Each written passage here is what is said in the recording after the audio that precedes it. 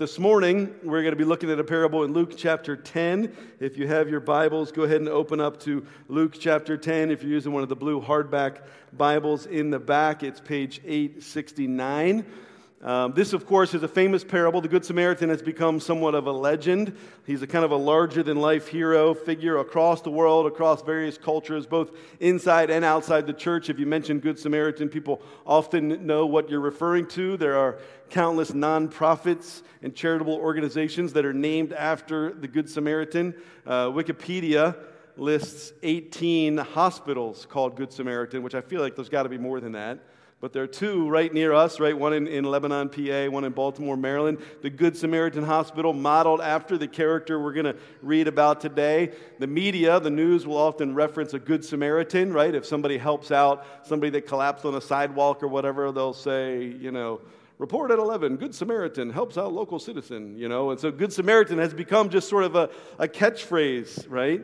The greatest cultural reference to the Good Samaritan in the Word of God may be the new Amazon feature film that was just released 2 days ago. Julie Coggins, you know what I'm talking about. Starring what may be the greatest actor of our time, Sylvester Stallone, who is starring as the superhero known as Samaritan. Okay, I gave it 5 stars, 5 stars out of 10. It was mediocre at best. And sadly, no sermon illustrations that I could use this morning, other than just to reiterate how renowned the Good Samaritan is, that now there's a superhero named after him. So, we're going to be in Luke chapter 10. Now, look, here's the thing. The Good Samaritan is not even a real character, right? He's not even like a historical figure. He's a character that Jesus told a story about in a parable, right? These stories of the kingdom that we've been studying all summer, and we're going to read about a man that was hurt and this Samaritan who comes along to help him. And this story is a story about mercy. It's a story Jesus tells to show us what mercy looks like and what it looks like to live a life showing mercy, and ultimately our call as followers of God, as members who live in the kingdom, to be people who show mercy. And so we're going to pick up in Luke 10, verse 25, but before we get to the story Jesus tells, we begin with a lawyer. There's a lawyer that comes to Jesus and he asks 2 questions, and those 2 questions are going to kind of orient and guide our time in the Word. So, hey, I know we've already sought the Lord in prayer numerous times this morning, but I'm going to pray again and ask for help, and then we'll dive in and read, picking up in verse 25. God in heaven, we thank you for your word. We thank you for our summer looking at these stories of the kingdom. And I pray that as we wind down, that you would continue to pierce our heart, carry us through these last 2 weeks. And this morning, Father, as we read your word, as we unpack together, I ask, Holy Spirit, that you'd come, that you would stir us, that this old familiar story would become new again, that you would stir our hearts to mercy, that most of all, we would be blown away by your mercy to us, and that you drive us to be people who live lives showing mercy. So come, Holy Spirit, and be among us, we ask in Jesus' name. Amen. And behold, a lawyer stood up to put him to the test, saying, Teacher, what shall I do to inherit eternal life? And he said to him, What is written in the law? How do you read it? And he answered, You shall love the Lord your God with all your heart, and with all your soul, and with all your strength, and with all your mind, and your neighbor as yourself. And he said to him, You have answered correctly. Do this, and you will live. But he, desiring to justify himself, said to Jesus, And who is my neighbor? Jesus replied, A man was going down from Jerusalem to Jericho, and he fell among robbers, who stripped him and beat him and departed, leaving him half dead. Now by chance a priest was going down that road, and when he saw him, he passed by on the other side. So likewise a Levite, when he came to the place and saw him, he passed by on the other side. But a Samaritan, as he journeyed, came to where he was, and when he saw him, he had compassion. He went to him and bound up his wounds, pouring on oil and wine. Then he set him on his own animal and brought him to an inn and took care of him. And the next day he took out 2 denarii and gave them to the innkeeper, saying, Take care of him, and whatever more you spend, I will repay you when I come back. Which of these 3 do you think proved to be a neighbor to the man who fell among the robbers? And he said, the one who showed him mercy. And Jesus said to him, you go and do likewise. So, the passage begins with this lawyer coming up to ask Jesus a question. Now, don't think like civil lawyer in our context. This man would have been an expert in the law of Moses. He would have studied and taught and perhaps tried cases, but religious cases involving the Torah, the Old Testament law. Most likely he was part of the sect of the Pharisees, and he doesn't come to Jesus, doesn't seem to be a sincere seeker, right? He's not interested in really learning anything from Jesus or growing spiritually. Rather, he's trying to test Jesus, right? He's probably been sent by the Pharisee leaders. Remember, Jesus was a threat to the Jewish religious leaders. Jesus was a threat, and most likely this lawyer had been sent to try to manipulate, to try to catch Jesus in a statement that would undermine the authority of the law of Moses, and they were looking for grounds. They were looking for a reason for Jesus to be punished. Of course, they had tried to trick and catch Jesus before, and he's too smart for them. He always outwits them. But they try again, and this man comes and he asks a pretty straightforward question. Hey, what do I need to do to inherit eternal life? Hey, maybe Jesus will say something contrary to the law of Moses. And so the man is asking, in essence, from your perspective, Jesus, how can I be considered a child of God? How can I be considered worthy of living with God in His kingdom forever? And it's a legitimate question. It's a question that many, many people have asked themselves, right? How do I know God? How do I live with God in His kingdom? And it was on the minds of many people at the time. If you look at Luke 18, there's another man we call the rich young ruler who asked Jesus the same basic question. And so Jesus answers in verse 26, and it's a super annoying answer. It's something He does that annoys many of us when people do the same thing, right? He answers a question with a question. And my kids do this all the time, They ask a question, or I do this all the time to my kids, They say, hey, Dad, why is that gate closed? Or why is that building painted green? And I say to them, well, what's your theory? Right? Now, here's the thing. Like 80, 90% of the time, they get it right? They figure it out when I ask them, what do you think? And so Jesus says, well, what do you think? You read the law. You know the law. What is your interpretation of the law? How do you read the Torah? And the man answers by referencing two passages from the law of Moses. You can see them on the screen. The first is Deuteronomy 6. The man is paraphrasing Deuteronomy 6:5. You shall love the Lord your God with all your heart, with all your soul, with all your might. And then he references Leviticus 19:18, which had become a standout text. You shall not take vengeance or bear a grudge against the sons of your own people, but you shall love your neighbor as yourself. All the way back, buried in the laws of the Old Testament. And so the man is not really saying anything revolutionary. He provides what would have been understood at the time as a basic summary of Old Testament law. Love God, love your neighbor. You read through the Old Testament law, there's about 613 laws there. They are, in essence, summarized in the Ten Commandments. Each of the Ten Commandments is expounded upon in the greater laws. But really, those commandments can then further be summarized by those two. Right? It was probably something that Jesus, that the man, that many people had memorized since they were small children. These two essential commandments. Love God with all that you have, with your heart, with your soul, with your strength, with your mind, and love others as you love yourself. Again, we see this come up in Jesus' ministry in Matthew 22. Another lawyer comes up and asks Jesus, what is the greatest commandment in the law? And Jesus gives an answer almost identical to the lawyer in this story. Jesus says, you shall love the Lord your God with all your heart and with all your soul, with all your mind. Jesus says, this is the first and greatest commandment, but then he says the second is like it. He can't even mention the first greatest without mentioning the second greatest. He says, you shall love your neighbor as yourself. And then Jesus says, on these two commandments depend all the law and the prophets. In other words, they're the umbrella that everything else hangs from, right? And so Jesus in verse 28, he affirms to the man, hey, look, your summary of the law is correct. And then he says to him something that was more difficult than just summarizing the law, something that likely pierced the man's heart. He says to him, do this and you will live.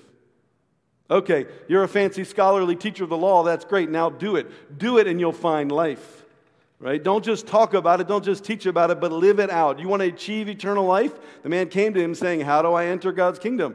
How do I inherit eternal life? He says, if you love God and love others, you will live.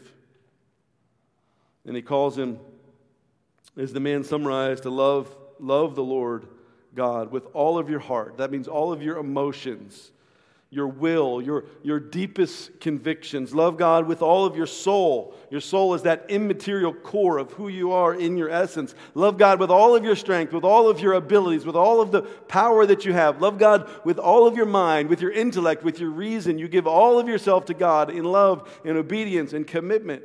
Every moment of every day, every part of you is passionately loving God and then also loving others. Also loving others with the same commitment that you have for your own self.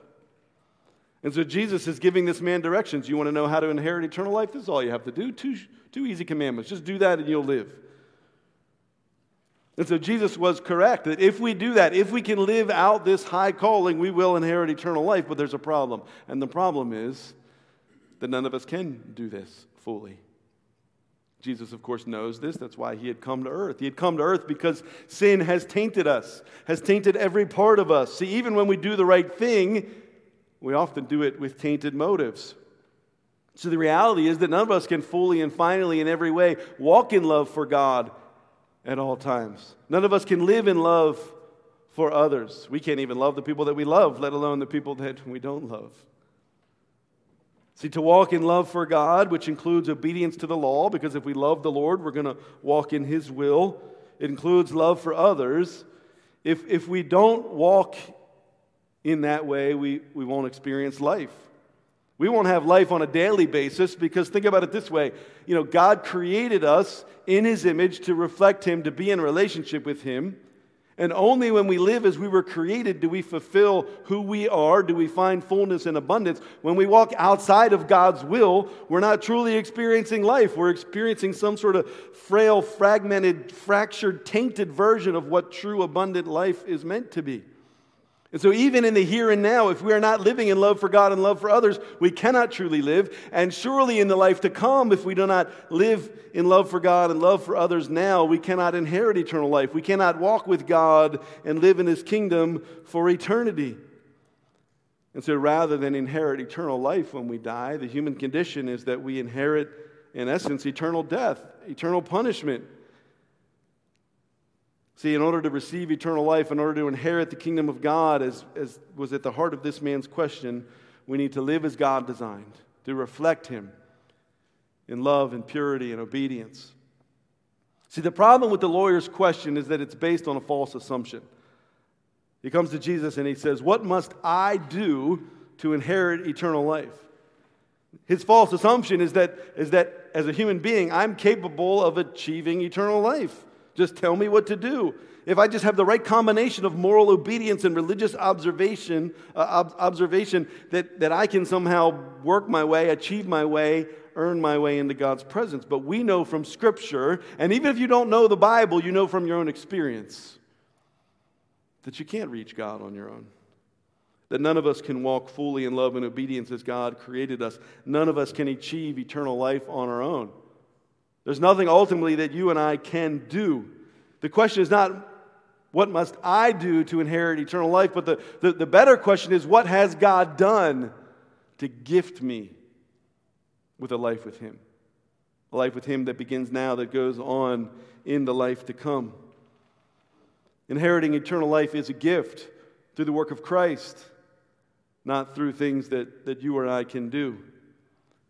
The Apostle Paul would summarize this whole perspective in this way in Romans 3, verse 20. Look at this verse with me. "For by works of the law, no human being will be justified in his sight," in God's sight. Meaning, by works of the law, by following the laws of God, no one can be justified, be made just or made right in God's eyes, since through the law comes knowledge of sin. But now, the righteousness of God has been manifested apart from the law, although the law and the prophets bear witness to it.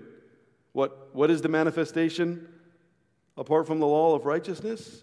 The righteousness of God through faith in Jesus Christ for all who believe. For there is no distinction. For all, everybody, Every one of us have sinned and fallen short of the glory of God. And we are justified. We are made right before God by His grace as a gift. By His grace as a gift. Through the redemption that is in Christ Jesus, whom God put forward as a propitiation by His blood, to be received by faith. Eternal life comes through the redemption, the rescuing, the purchasing us back from death into life. This Son of His, Jesus Christ, who He put forward as a propitiation. That means an atoning sacrifice. One who stood, climbed on the cross, and received God's wrath, God's judgment. That's what it means to be a propitiation. That through His blood, we can have eternal life. How is it received? That passage says, received by faith. Friends, faith is just a fancy religious word to say you believe, you trust, you fall down and you say, I need you. I give my life to you. I believe and I trust, not just up here, but in here with all that I have. So this man came and he said to this controversial rabbi, this Son of God, fully man, what must I do?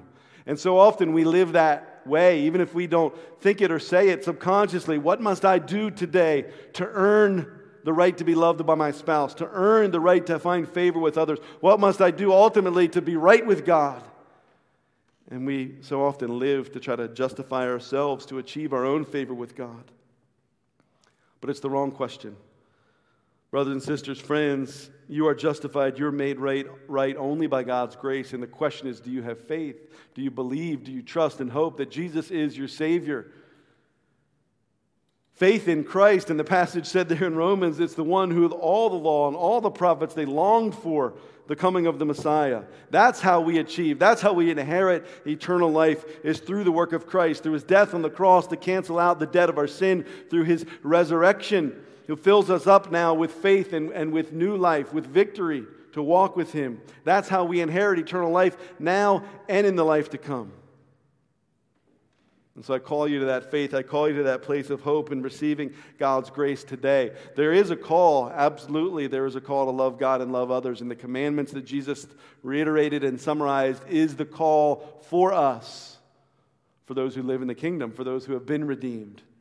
Now, empowered by the Holy Spirit, now we can even begin to walk in love for God. But the lawyer in the story, he's not even there yet. He's not even there yet in his own heart to receive by faith the grace of God, to walk by the power of the Holy Spirit in love for God. But rather than just walk away mad, he asks the second question, because now he's a little bit embarrassed. And so he asks this follow-up question in verse 29. Verse 29 says that he was desiring to justify himself, right? See, he was hoping that Jesus was going to say something controversial, an argument would be started, he could catch Jesus saying something wrong, go back to his supervisors and say, look, Jesus said something unlawful. But instead, he's just kind of called to the heart of the issue. But he's kind of got to justify why he came to Jesus to begin with.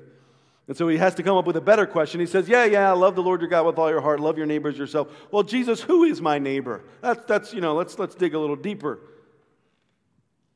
Who is it that I have to love in order to inherit eternal life? Now, again, just like the first question, I think the second question is kind of based on a little bit of a false or a kind of a messed up assumption, right? The man seems to be asking, okay, Jesus, in your opinion, what's like the least I have to do to meet this requirement? Like, can you just narrow down neighbor for me? Like, who is my neighbor? Because I can't love everybody. So just tell me who the bare minimum of the people that I have to love. Do I have to love the people that are on either side of me? Just like my direct neighbors? What about the across the street neighbor? What about the non-Jews? Is it Jews only, Jesus, that I have to love? Is it who am I required? And I think we tend to do the same thing. Like, okay, God, here's the law. Like, what's the bare minimum I can do to stay in the box of following that law, right? Whether it's don't look at a woman with lust in your heart, whether it's don't lie. Well, if I get right to the edge of the truth, is that okay, Jesus? Like, who is it that I have to love? Do I have to love the people that are hard to like? Do I have to love them too? Do I have to love the people that take up a lot of my time and are kind of frustrating? What about the people across the street that I know are a bad influence on my kids? Can I just cut them out of my life, or do I have to love them as well? What about the guy at work that's super cutthroat and deceptive who's competing for the promotion with me? Jesus, do I have to love him? Do I have to love people with different worldviews, with different political views, with different views of culture and society? Jesus, am I called to love them as well? And we tend to want to narrow things and ask for the bare minimum, but the Lord God says love all. The bare minimum ultimately is to love everyone. Of course, that may look different. It looks different when you love different kinds of people in different situations. But Jesus wants to drive this point home, and so in verse 30, he's going to tell a story, right? He's going to tell a story to try to answer the man's question. But it's interesting that Jesus seems to be answering a slightly different question than the one the man asked.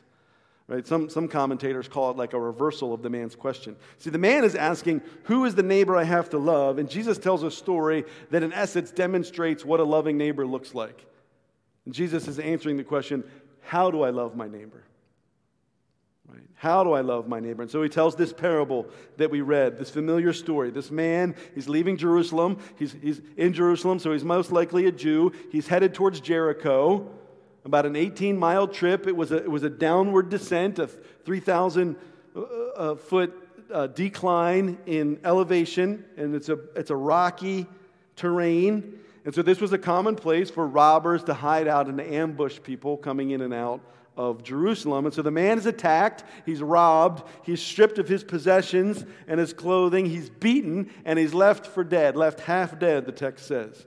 Now this is a time and an era where there is no highway patrol, right? There are no EMTs.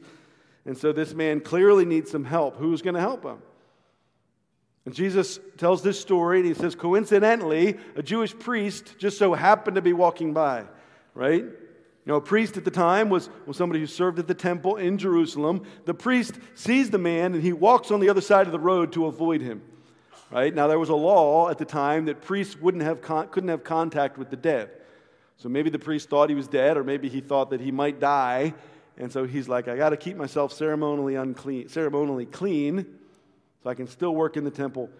He scoots around the guy, doesn't help him. Then Jesus says, imagine a Levite walks by. In the same way, the Levite also ignores him. Now, Levites were from a tribe in Israel from which the priests descended. So all priests were Levites, but not all Levites were priests, if that makes sense. But he as well would have been a highly religious man.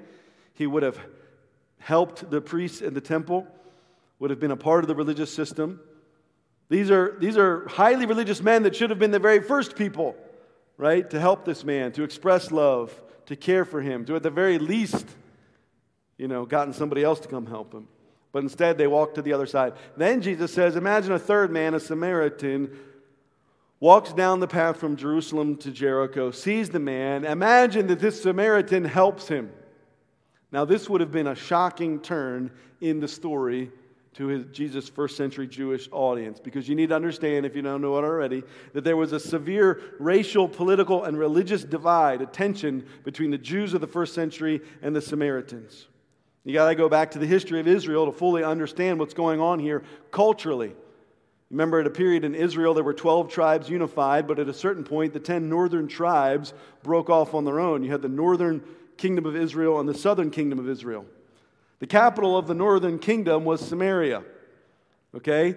When the Assyrians, people of God's enemy, came in the 8th century and conquered the northern tribes, they took all of the rich nobility from those 10 northern tribes of Israel into exile. And they took all the rich nobles out and they replaced them with their own rich, wealthy nobility. And these Assyrians settled in the northern part of Israel.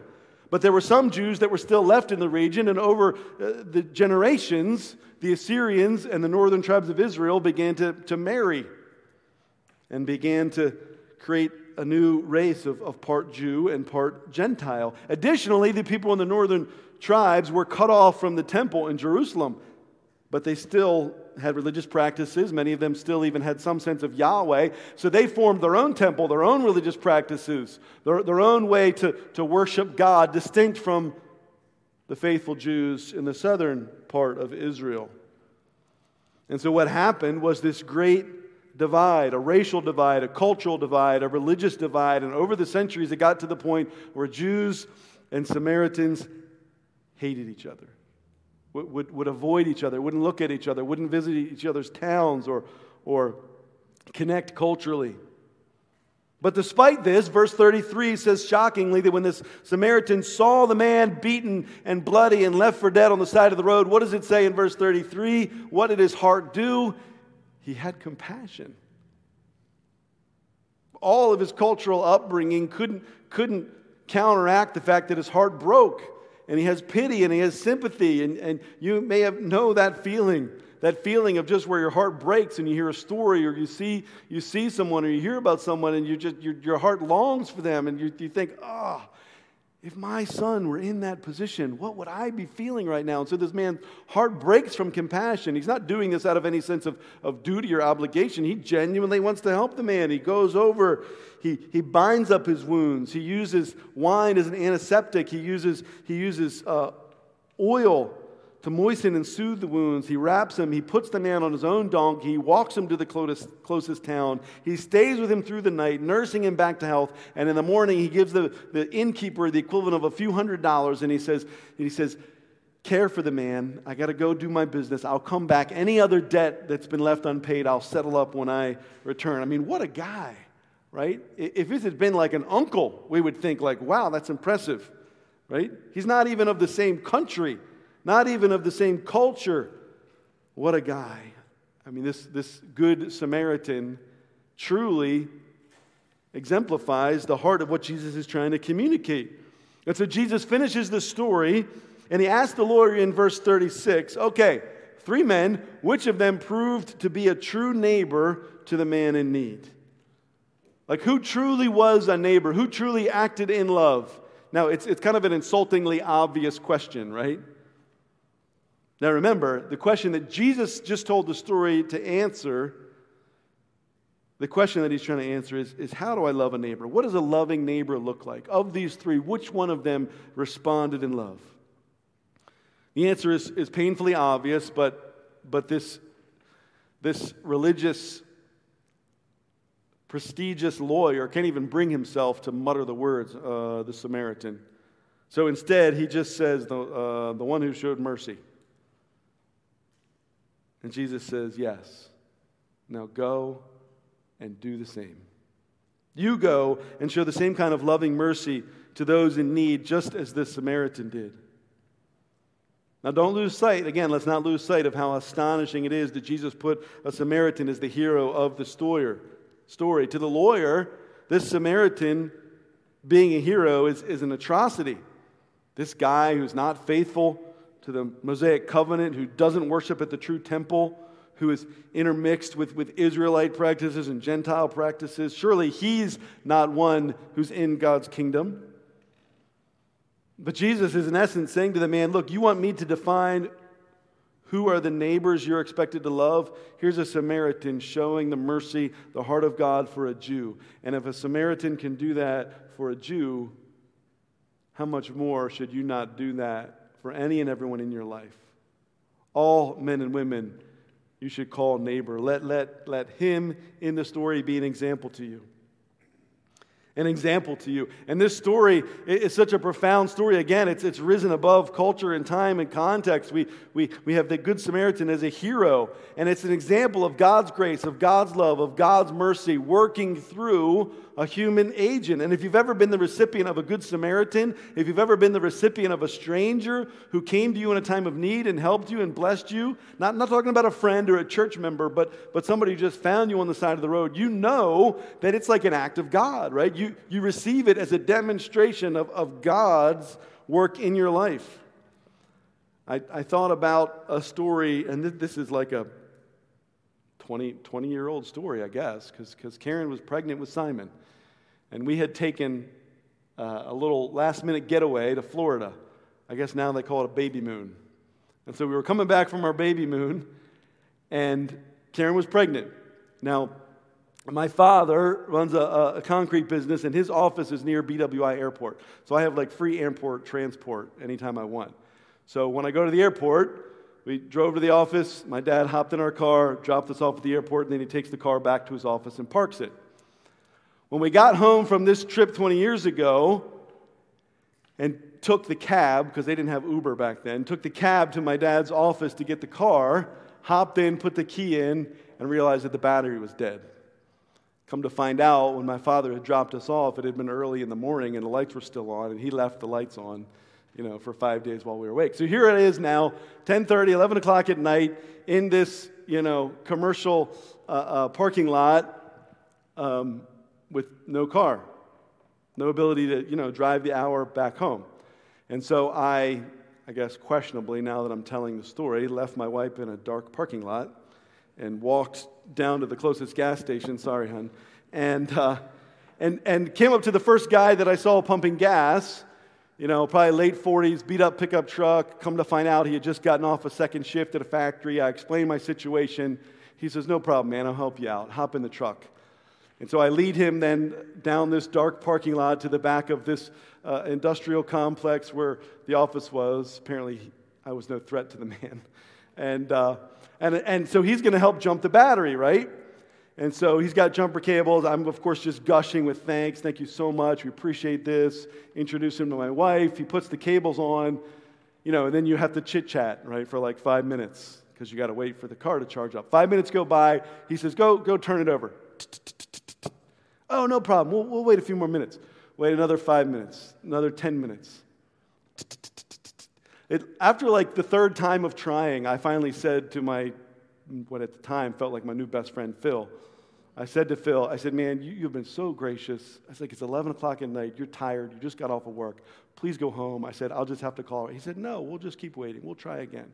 What do you think it was? At least a half an hour, right? And at this point, I had given up. I figured the battery's to the point where it's not. This man would not give up, despite my best efforts to send him away. Finally, the thing starts. And I can't even believe it. I had given up hope 15 minutes earlier.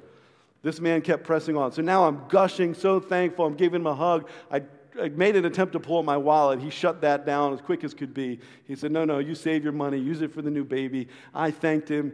He blessed me, and off he drove. This good Samaritan. Maybe I'll see him someday in heaven.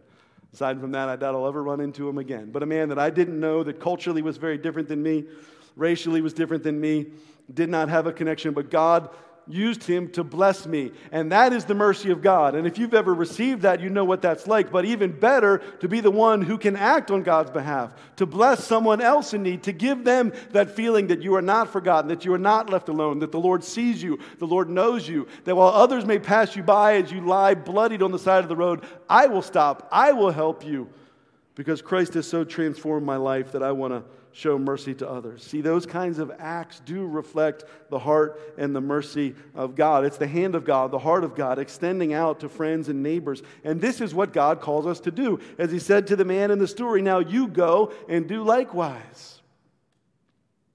You go and do likewise.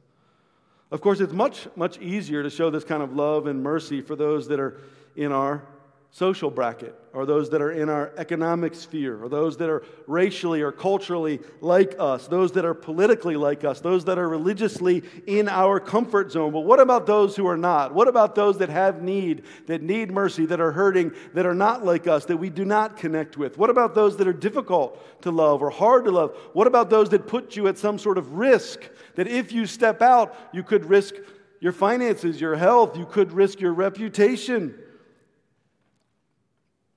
But we are called not only to be inclined to help those like us, but to go out of our way to help those not like us. See, just like the priest and the Levite, I think there are demographics right here in Southern York County, right here in where you work in Baltimore County. There are people and demographics that you might be tempted to walk on the other side of the street.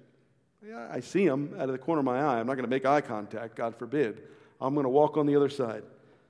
But remember, they are our neighbors as well. See, the Samaritan in the story taught us that, right? That anyone in need is a neighbor. Anybody familiar with the ABC News show, What Would You Do, with John Quinones? Anybody seen that show? Right? I love that kind of thing. I love putting myself in those scenarios. They set up these different scenarios, right? What would you do if you came across teens drinking, or a senior citizen shoplifting, or people walking out on a check at a restaurant, or a pregnant woman sitting at the bar doing shots, and they set this up and they film and they watch to see how people will react and what other people are going to do. Well, there was this one that they did on the street of Newark, New Jersey, where they had this well-dressed, attractive woman in a business suit walking down the sidewalk, and they have her just collapse in the middle of the sidewalk and just fall out. She's an actor, of course. And they're filming secretly to see how long it'll take before somebody stops to help this woman. Anybody want to take a guess? How long did it take? I thought you were raising your hand. Be careful. You don't have to raise your hand. How long? 10 seconds? Anybody else? 6 seconds. 6 seconds on average for someone to stop on this crowded street to help this attractive businesswoman who had fallen out on the street. They then did another scenario where they have a disheveled older man dressed in ragged clothes, culturally different from this section of Newark, appearing to be dirty and homeless, fall down in the middle of the same busy side, same spot. 6 seconds for the first woman. How long do you think for this man?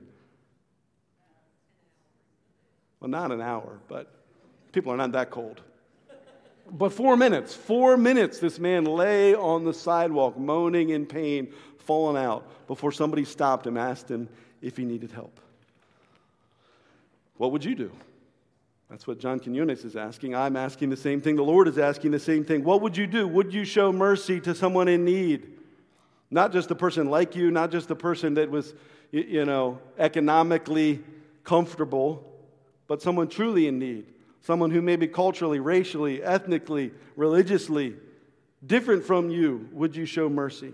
Now we could read this parable and we could feel like, okay, this is calling us to step up our game. I'm compelled. I'm going to go home and sign up online for a bunch of humanitarian aid newsletters, and I'm going to get involved, and I'm going to give. Or maybe some of you are like, I'm going to quit my job and go work in an urban area or an underprivileged rural area. And these are all wonderful Christian callings, and I thank God for people that fulfill these callings. But I thought it was interesting that the hero in the story just helped the person that he came across as he traveled the route that he was already taking. And so, yes, we can and we should and we are called to go out of our way. And there are places in need outside of our local community, both in the States and abroad, where we need church planners and missionaries and pastors and nurses and business people to go into those places. But I think the first step, and perhaps the most important step, is helping those whose paths you cross every day. Right? Isn't that a beautiful part of the story? The Samaritan was just walking along the road. He sees a guy falling out in need, beaten and robbed and hurting. He would literally have to go out of his way not to help him. Who are the people that you are stumbling upon, that are in your way, so to speak, on a daily basis? See, a team of us went to Tennessee earlier this summer to work on homes of people in need. It was a wonderful opportunity. But you know what's even better than going to Tennessee to work on homes of people that economically can't do the work themselves? It's the group of people that showed up yesterday for the home on Maryland Line to serve that family, to help renovate and restore that home. But I dare say, you know what's even better than doing the service project yesterday on Maryland Line that we did? It would be going across the fence to the widow, right? It's going to the townhome communities at the end of your block where there are people that need help. It's the coworker who maybe works in a different department on a lower floor than you, who you find out is walking 45 minutes to work because they can't afford a car or even a bus ticket. It's the people that you cross in life on a daily basis that are just lying on the road, that are across the fence, that are in the backyard, that are in line with you at the grocery store. To serve, to love, to show compassion on those that are hurting. A friend told me recently about an opportunity that he and his family have had to serve an elderly woman who lives next to them. For years and years, they've lived beside this quiet woman, keeps to herself, and they've slowly kind of built up a connection, slowly built an inroad. And after like multiple times of bringing up her trash cans from the end of the driveway, she finally stopped telling them not to do it, and she let them do it. And after them going without her knowledge just to weed and do some yard work, and her coming out and scolding them, she finally stopped scolding them. Her heart began to soften, right? And as they were now allowed to serve and to help this woman, and they began to get to know her, and she began to open up to them. Their kids began to make a connection, and they would then go and walk the dog with this woman as this woman would walk up and down the street, and my friend's kids would go with her. And recently, this elderly woman who was a widow pulled my friend aside and confided in him that she had been diagnosed with cancer. She said, I haven't told my kids or my grandkids, I haven't told my sister. I need to go find out first what's going to happen, and I've scheduled an appointment to go do some further testing and have a procedure and do the biopsy. And I know there's this thing I've heard about Uber. Can you help me on my phone call an Uber so that I can get to the hospital next week for this appointment? And of course, my friend said, sure, no problem. No. He said, are you kidding? I'm not going to call you an Uber. He said, just name the day and name the time. She said, but it might be early in the morning. He said, I don't care. Tell me when you need to go, and my wife or I will take you to the hospital. And so he got up at 5 a.m. the next week. He drove her to the hospital. He talked and ministered to her. Before she got out of the car, he prayed for her, and she put her head on his shoulder and showed a vulnerability and an intimacy that she had never seen. Several days later, they picked her up. They brought her home. They've continued that connection. They've continued to show mercy. They've continued to have more opportunities to pray with her, to be the hands and feet of Christ with her. This beautiful display of Christ-like mercy. Someone literally living right next door to them who initially didn't want their help, didn't want their connection. Who are those people in your life that are hurting? Some of them are calling out desperate. Some of them act like they have it all together, but they are truly broken inside. Some physically, some emotionally, some relationally. Who is it that God has called you to show mercy to? Who is God calling you this week? Is it a family member? Is it a friend? Is it someone you've lost touch with? Is it a neighbor that you've seen and you know has need? Is it a coworker? Maybe it's someone in need that's physically sick, that's physically struggling. Maybe it's somebody that's reeling from a divorce or still reeling from the grief and the death of a spouse or a loved one. Maybe it's a teen across the street that you know is not seen, that you know is being bullied, that you know is hurting. Maybe it's somebody who is exactly like you, who has an identical life that you have, except they don't know the Lord. But maybe it's somebody that you have virtually nothing in common with. But the Lord still says, will you go show mercy to that man or that woman, your neighbor? Now, of course, as we go to close, it might be easy. Remember, we had these two questions. It might be easy to walk away and misunderstand the connection between the first question and the second question. The first question, how do I inherit eternal life? And the second question, how do I love my neighbor? How do those two questions relate? Because you might think, well, if I just love my neighbor enough, then I'll inherit eternal life. If I live and show and demonstrate God's love enough, then I'll get a spot in heaven. But we've already discussed and we've already shown that while loving God and loving your neighbor is at the heart of what it means to inherit eternal life, we are far too selfish, far too broken, far too sinful to ever reach God's standards. And so thank God He came down to us. Thank God He knew our need and He came down to us because He knew we could never reach up to Him. And so God the Son came down to earth for you and I, to rescue you and I. And Jesus came to fulfill all the requirements of the law, fully loved God, fully loved neighbor, climbed up on the cross, not to receive His own punishment, but to receive the punishment for His brothers and sisters, the sons and daughters of God, that through the resurrection we might receive eternal life. How do you inherit eternal life? As we said earlier, it's a free gift of grace through the death and resurrection of Jesus. The Apostle John, 1 John 4:9, says it like this: In this the love of God was made manifest among us, that God sent His only Son into the world so that we might live through Him. And this is love, not that we loved God, but that He loved us and sent His Son to be the propitiation, there's that fancy word again, the atoning sacrifice to receive the wrath of God for our sins. Beloved, if God so loved us, we also ought to love one another. You see the call? The call is to first and foremost receive the grace of God. Confess your sin and come to Him as Savior. Receive His love so that you can go out to love others, so that you can reflect the same mercy that you have received. See, those who receive the mercy of God are the ones that show the mercy of God. The call for us is now to live a life showing the mercy of God that we had received in Christ. See, the parable of the Good Samaritan, this story of the kingdom, is showing us how to live in God's kingdom. It's showing us what it looks like to be men and women that have inherited eternal life. That if you have inherited eternal life, this is the call. To not just wait to live in the kingdom someday, but to bring the kingdom to earth now as it is in heaven. Living in God's kingdom. Loving and serving as God Himself. See, a heart transformed by God's Spirit drives us to a life that reflects the love and mercy of God. Friends, if you've been transformed, it must drive our lives.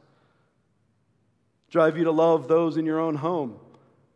Some of you are going to go home this afternoon and be in the house with people that are hard to love. Some of you are going to come across literally people on the side of the road, like literally someone broken down on the side of the road. Or maybe it's just a neighbor hurting across the fence. Maybe it's somebody whose body is physically beaten. For others, it's somebody whose heart has been torn apart, ravaged by addiction or depression or grief or anxiety or turmoil or hopelessness.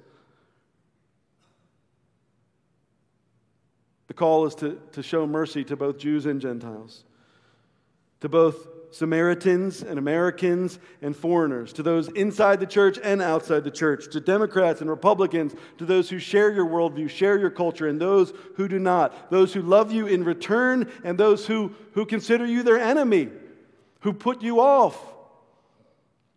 Jesus said in Luke 6:35, "But love your enemies and do good and lend, expecting nothing in return, and your reward will be great. And you will be sons of the Most High. For He, God is kind to the ungrateful and the evil. Be merciful even as your Father is merciful." And so when you lack direction, when you lack clarity, when you lack motivation, you fall down and you say, "God, remind me of the mercy that you have shown to me. Remind me of your heart and your compassion. Remind me of how your heart breaks for those in need, that I could stop and serve and show mercy to those on the side of the road that have been beaten."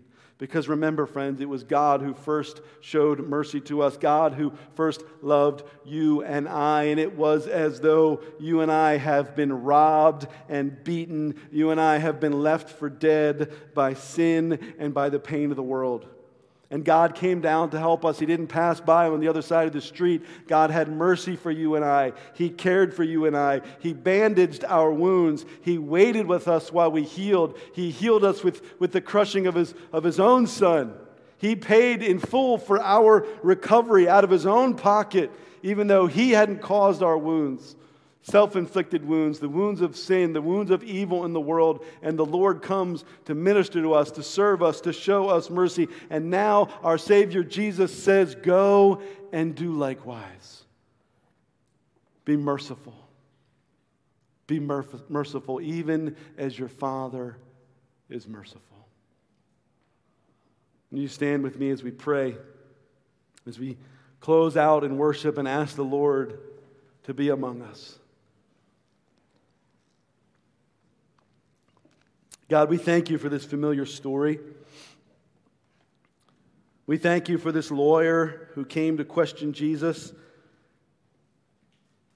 That as we read this answer that we all need to hear and be reminded that it's only by your grace that we can inherit eternal life. For this beautiful old story, this legend of this Good Samaritan, this hero that models for us the heart of God, that models for us our calling in the kingdom. And we ask now for grace because we know, God, we're going to walk out of this place and the feeling that we have right now, the motivation that we have right now is going to fade. We're going to become distracted. We're going to become turned off and disinterested. We're going to become worn down by difficult people. And so we're asking now that you would sustain us with your grace, that the mercy that you have given to us would sustain us and uphold us, that we could love and show mercy to the people in our own home, to our coworkers, to our family, to our friends, to our neighbors, that we could live out of mercy, that we could speak words of mercy. We thank you for your abundant grace and your love for us. And we confess that without your Spirit, without your help, we cannot reflect you, we cannot live in you. And so we ask, God, that you'd first transform us by your love, transform us by the indwelling presence of your Spirit, that we could walk out of here transformed, ready to love and serve and give and live just a hint, just a fraction of the love and the mercy that you've shown to us. Transform us and hear us as we sing and as we pray. In Jesus' name.